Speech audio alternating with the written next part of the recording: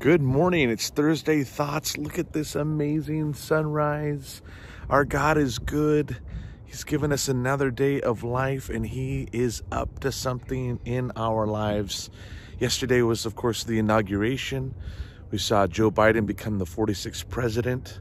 We saw history in the making, really, with Kamala Harris, the first female and first woman of color to be a vice president, the second highest office in the land. Pretty historical moment. And if in that place you wince, if even mentioning Biden and Harris causes there to be, you want to come and turn this video off. Don't turn it off yet. God's got a word for you. I want to speak to you who did not vote for Biden, who fought hard to keep this moment yesterday from happening for biblical reasons, for reasons of conscience, for reasons of your values. And right now you're just finding a lack of hope, and you're wincing at the idea of 4 years with Biden, and it feels like you've been exiled to Babylon. Well, I've got news for you. We all have. We've all been exiled to Babylon, regardless of who you voted for. Even under Trump, Obama, Clinton, Bush, this is Babylon. This is not our home. Of course, I'm referring to when the Israelites were exiled out of Jerusalem into exile in Babylon, and under King Nebuchadnezzar, a pagan king in a pagan land. There was no temple. All of their traditions were left behind. And listen, our heavenly Jerusalem, our home, is not here. And so if you're feeling like this is, I just don't even want to live here. I just want Jesus to come back now. Listen, He's going to come back in these clouds. He could come back today. He could come back any moment. But what are we supposed to do while we're here? I just want to encourage you. Unpack your bags. I want to remind you, Jeremiah 29:11. I know the plans that I have for you, says the Lord. Not plans for destruction or harm, but plans for a future and a hope. And if you don't feel that hope right now, this is a word for you. Because just prior to that famous verse that many of us already know in Jeremiah 29:11, just prior to that, Jeremiah this is writing a letter to the Israelites that are stuck in Babylon. And they've been hearing from a bunch of false prophets that are saying, hey, keep your bags packed, don't get married, don't have any relationships, don't get jobs. Any minute now, God's going to lead you back to Jerusalem. And Jeremiah just spoke a word from the Lord saying, no, actually, I have your marching orders while you're in exile. Here's what I need you to do. Jeremiah 29:4. This is what the Lord of heaven's armies, the God of Israel, says to the captives He has exiled to Babylon from Jerusalem. And this is for some of you. I knew this was for me, a reminder of what it is that God has us here for. Build homes and plan to stay. Plant gardens and eat the food they produce.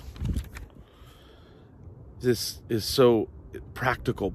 Marry and have children, then find spouses for them so that they may have grandchildren. Multiply, God says. Do not dwindle away, !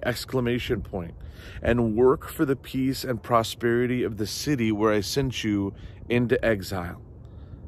Pray to the Lord for it, for its welfare will determine your welfare. This felt like it's just jumping off the page to me. God is saying where you wake, work, and worship is where you will affect the change necessary. It's the reason why He has us here until He comes back for us. We're not supposed to white knuckle this like when you're in a roller coaster. Remember when we can go with those and you're just kind of holding on to the bar as it's climbing up and you're like, right? You're living in dread.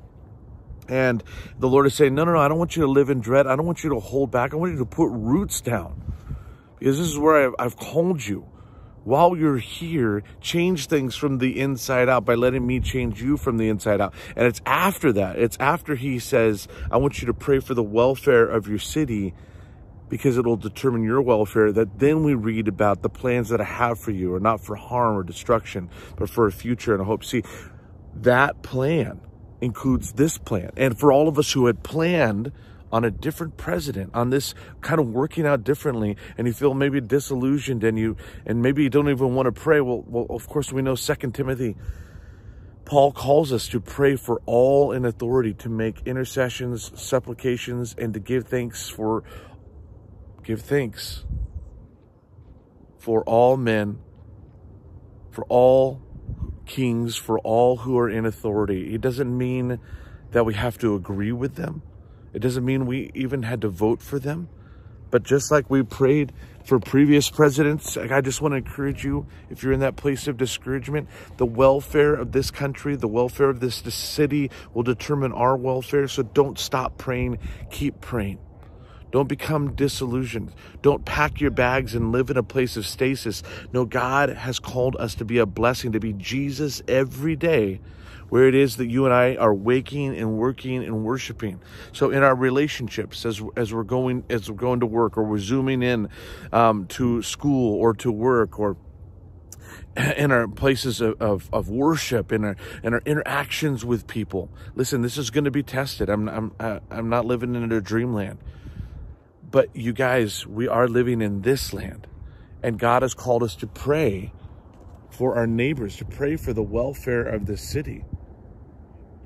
And as the sun rises here, God just wants to remind us that He is in control. And that even though maybe this didn't turn out according to our plans, His plan is that we would flourish, that we wouldn't just survive, but that we would thrive. And that everywhere we go, everywhere we drive, everywhere we walk, every person that we contact, listen, we get to be Jesus every day, where everyone needs Jesus. Our hope was never going to be in the White House. True change and transformation was always going to happen with who reigns over our heart. So I just want to encourage you, if you voted for Biden and you're just like on top of the world right now, congratulations. But this is still Babylon. And if you didn't vote for Biden and you feel like, I don't even know how I'm going to live through this next 4 years, well, this is still Babylon.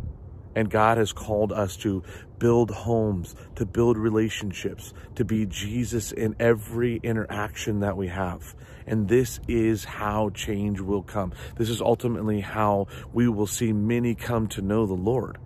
This is how you and I react and respond in this time. Don't stop praying. Don't stop giving thanks. What can we give thanks to God for today? Well, how about that right there? That's a good start. I give thanks to God for you.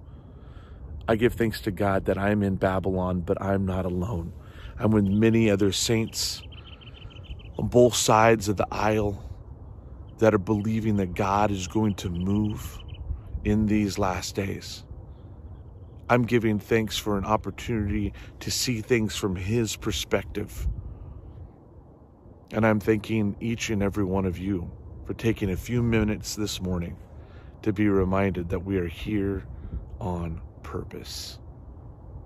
And God's going to use you in the days ahead. God bless.